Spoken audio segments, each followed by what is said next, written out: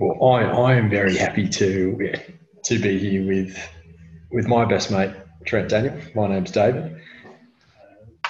This little thing that we're doing at the moment has been, I think, a baby of Trent's for a while. Who had this idea around bringing together the best of men's health, men's fitness, financial growth, career growth, and I think it's taken us a little while, but we're now in a position where both of us feel we can engage around this topic and share some of the knowledge that we've got.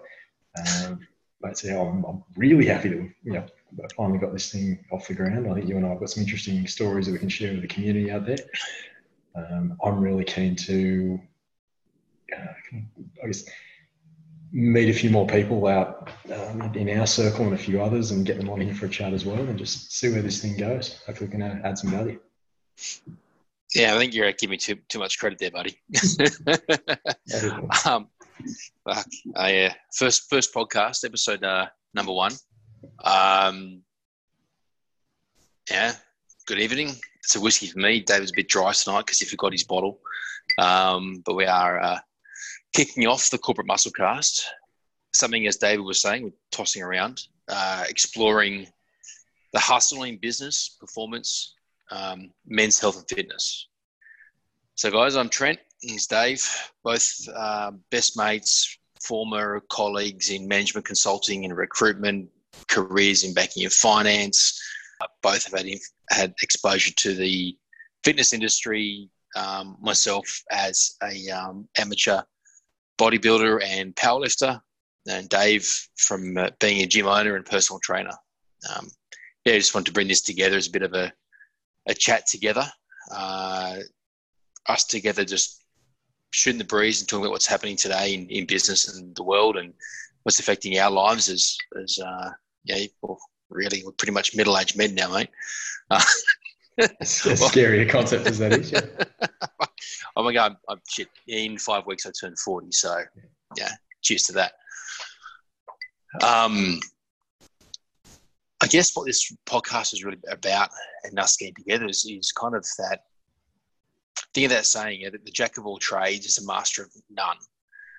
And it always pushes us to focus on becoming a specialist. If you try and pursue too many things, you'll never succeed anywhere. What we've often found, and there's a bit of an extension to that saying, is that, but oftentimes is better than a master of one. So it kind of brings across the idea of the polymath. In some ways, you and I have almost lived that polymath style of life, getting across a lot of different topics, and it's given us the confidence to step out and do this. So give us the Trent story in a short little spiel. The short spiel, 20 years, from door-to-door sales to running sales teams in the jewellery industry and travelling around the world selling fine jewellery, to hunkering down into a major bank, dealing with institutional and government customers to move their platforms around and upgrade them to the modern era of internet banking in the year 2000 plus, dabbling through that in various disciplines in banking before taking on my MBA and jumping across into the world of management consulting. And it is not all house of lies, drug-fueled parties and orgies. Small part of it. But many a late night working through client problems and case studies and bringing together solutions for our customers. Yeah, from there, mate, as you know, I made the move back into the banking sphere. Spent some time as a stay-at-home dad, so this is kind of my early 30s. Took about 9 months off to finish off my studies and be a stay-at-home dad before returning to banking. This time again with a large bank in Australia, with looking after some of the larger corporates in the country and internationally. Then I took a big move to jump to the client side. And I think for that part of my career, working in banking and finance, spending 4 years on the client side as the specialist looking after payment strategy for a leading telco. And that taught me a lot that I was missing having worked in the bank. When you're in the banks, you're are blinded to what's outside of your immediate sphere of product influence, what you know and you sell. Working on the client side, getting exposure to all the different payment vendors that are trying to get you, our business, learning the actual work that's required by company IT teams to integrate new platforms and make changes when the finance guys decide to change banks and change platforms. Starting to learn about the importance of customer experience through payments process and how that can impact the performance of not just a particular product, but a company. Really learning hands-on the principles of being a human-centered design sort of focus. Worked in that client side for about 4 years, and then beginning of last year, jumped back across the bank side again, where it was funny. I even though this podcast is talking about being a generalist, being more of the polymath, there's a time before I left that telco where I had a bit of a mentor and leader to me say to me, Trent, you got to think about, do you want to be Mr. Payments, or do you want to be more of a generalist across digital? Now, because I was working in a telco and there's no future growth for a payment specialist in a telco, then I was at the top of the role that I could have in that specialization. My answer was, I want to be a generalist. I don't want to just be in payments. When I left and got back into the banking side, being an ultra specialist, the banker I am today, I am purely focused on card payment platforms and technology and dealing with some of the largest companies and government bodies in the country. I learned, or realised I should say, the value that had come from spending that time on the client side, that perspective and insight that my peers didn't have. And it was recognised very quickly that all of a sudden I started to feel like, you know what? That's where I belong. I am Mr. Payments. So, while my career is kind of specialised, but today, the role I'm in, I should say, is specialised, it has come about through a generalist approach. But at the same time, I'm finding myself working on multiple different projects and having to wear many hats in my role, even to the point of playing lawyer in reviewing and negotiating contract terms with major clients. And because we're not really engaging with a legal team or their tight allocation of resources until the last minute. It's been an interesting journey over the past 20 years. And I mean, similar for yourself. How have you gone from when we met back in 2004, I think it was? It was, yeah. Finance graduate working in recruitment to where you are today. And I think there's, I really want there, if we can, to be some lessons in all of this, maybe for some of the younger guys coming through, that career-wise, you don't have to follow that linear private school path that's always, I found, going to school through the 90s was being pushed. Maybe, as you said, very similar to yourself, I'd moved around. At the time, I thought were quite strategic moves, but probably still jumping around a little bit, trying to find my feet. Spent time in accounting and finance, doing the big global corporate thing, large accounting firms. They're amazing. They're fantastic places to grow and develop. I think they give younger professionals a huge opportunity to get in front of clients and really kind of carve out a skill set, build confidence early, get used to presenting. Give you the confidence to step in and do things like this, kind of put yourself out there in a more public form. But the larger accounting firm thing just didn't gel with my need to make a difference, to be significant, to fall back on some of the Gallup and strengths terminology that we use from our time in that world. So I was always searching for something more, an opportunity to be a bit more impactful. And I think you and I connected primarily, or really well, was in that management consulting space. So that for me was a level up in terms of the personalities and corporate levels that we were dealing with, going from managing tax accounts and business consulting assignments for mid-sized enterprises to suddenly dealing with C-suite in listed companies. And that you learn fast. It's a baptism of fire doing that kind of stuff, and being able to travel internationally through Asia and the US. But still through that, obviously, I was hankering for more, coming back to that need to make an impact. So I've stepped away from the corporate path a couple of times. It's scary, but incredibly rewarding. And I think the first big one was the gym step. You're one of the biggest risk takers in my circle of friends, I know. I mean, the times you've stepped out from good lucrative career roles to start from scratch is something complete, like, blows my mind, the things you've done to have that confidence in yourself to go and do it.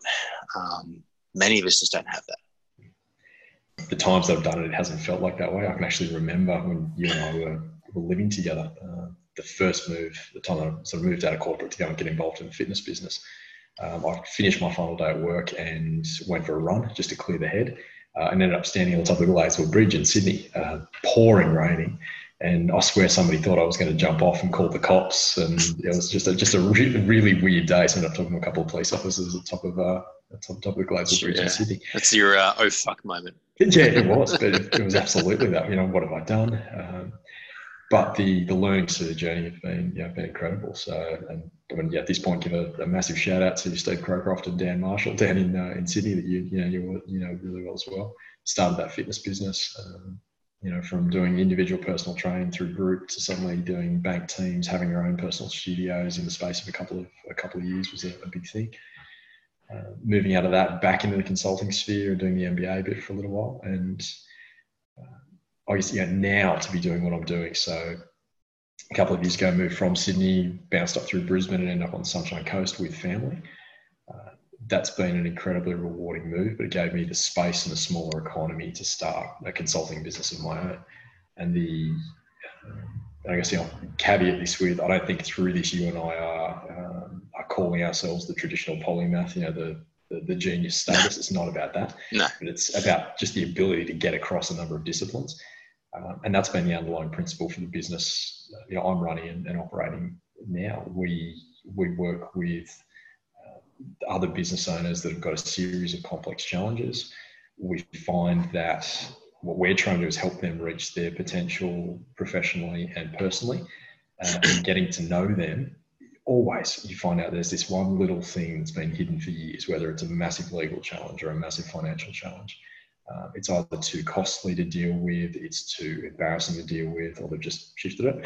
So what we've been able to do is kind of shape a group of professionals under the one roof that can dive in and do short, sharp legal projects or short, sharp finance projects, get the shitty, crappy issues dealt with, and get back to helping people, reach their potential.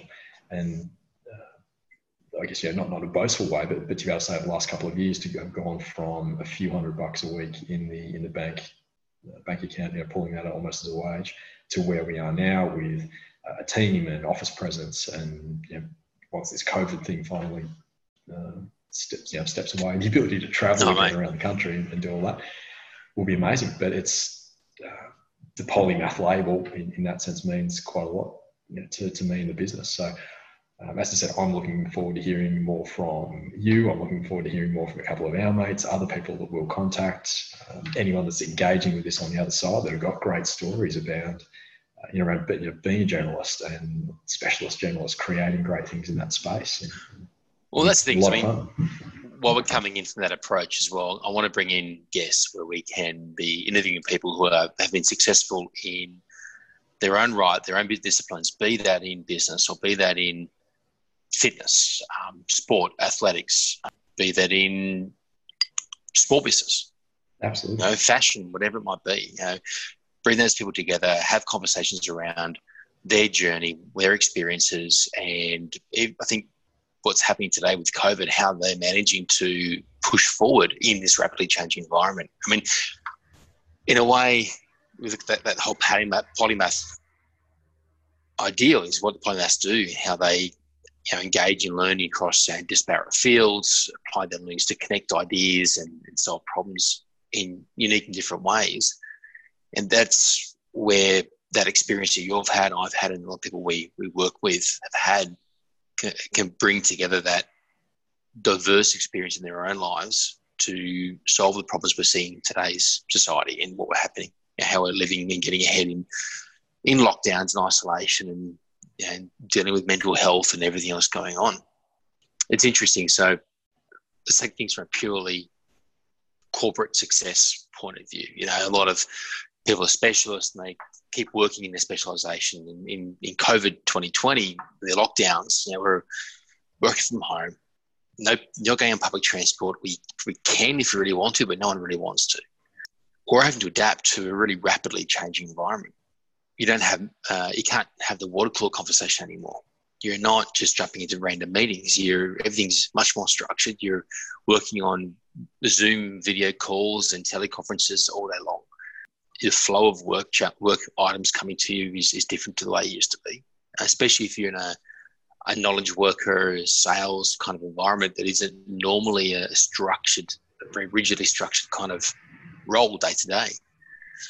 But what people are finding is that you're now in a situation where you need to wear many hats, not only just to help solve your own new working life problems, but also, in a way, kind of proving your worth to your employer and people you work with, because there have been job cuts. There's been huge job cuts.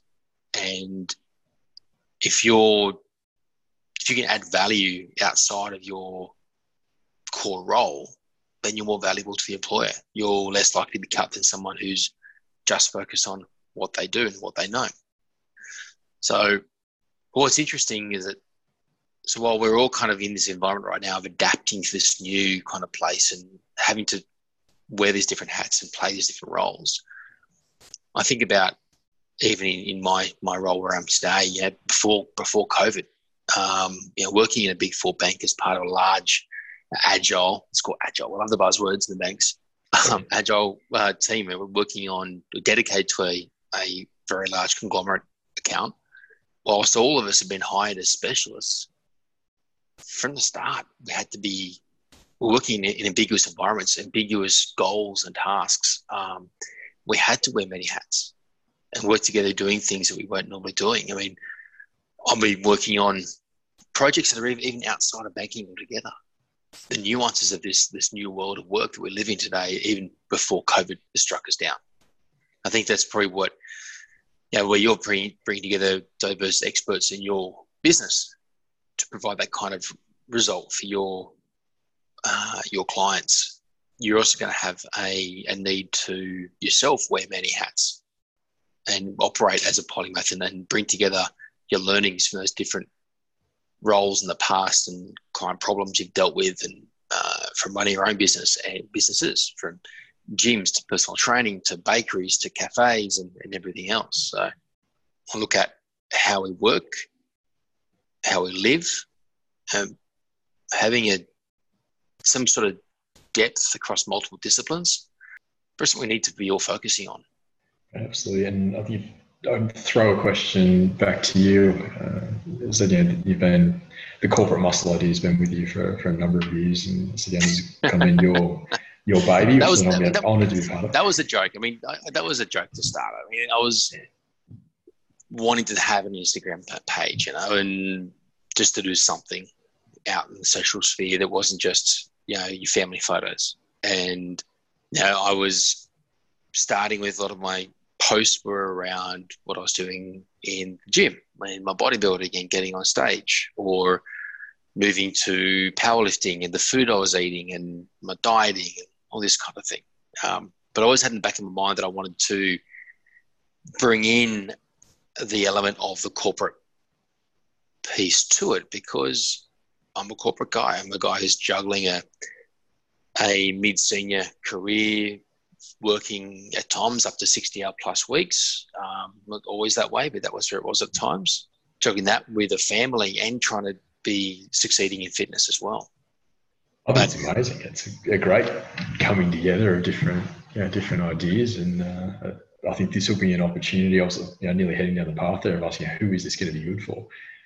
I think both of us, and with the guests that we'll have come through here as well, we've got an opportunity to help people, muscle up, if you will, across their corporate life, their entrepreneurial life, their fitness life, their family life. It's I think we're really going to have some fun with this. Looking forward to it. Me too, man. Well, let's make it a wrap, eh? Yeah, absolutely. Nice little intro session tonight. that's it. Got a quick chat. It'll be a big learning curve for you and I as we go through this experience with building this podcast and what we do from here and coming up with content. Yeah. And look, a shout out to anyone who actually tunes into this fucking thing. And you made it this far.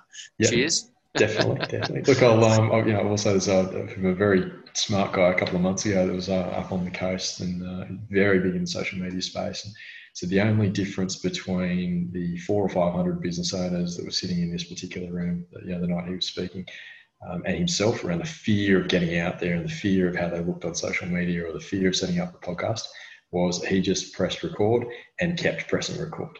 So I look forward to, no matter how rubbish or how amateurish the early sessions are, I look forward to coming back to this in a year with, a couple of hundred different podcasts and sessions under our belt.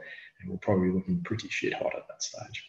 But, build a community, get behind it, just keen to interact with people. So get involved. I mean, look, on that topic, I've been listening to Tim Ferriss for years, and he talks about his first podcasts were rubbish or dog shit. He was just bumbling over the place like we have been. So it takes time, takes experience. And what's actually quite interesting, you mentioned that right now, is I've been listening to the Audible of Seneca and a bit of Stoicism. And just last night, I was listening to the 13th letter to Lucilius, which is on groundless fears. So I'm actually going to extend onto that topic in my own separate post, but maybe we can talk about it more in the next podcast anyway. I would love to. There's some great content in there. All right. Cheers, dude. Thank you Enjoy all. the end of the whiskey. I'll have one for next time, and we'll see everyone real soon.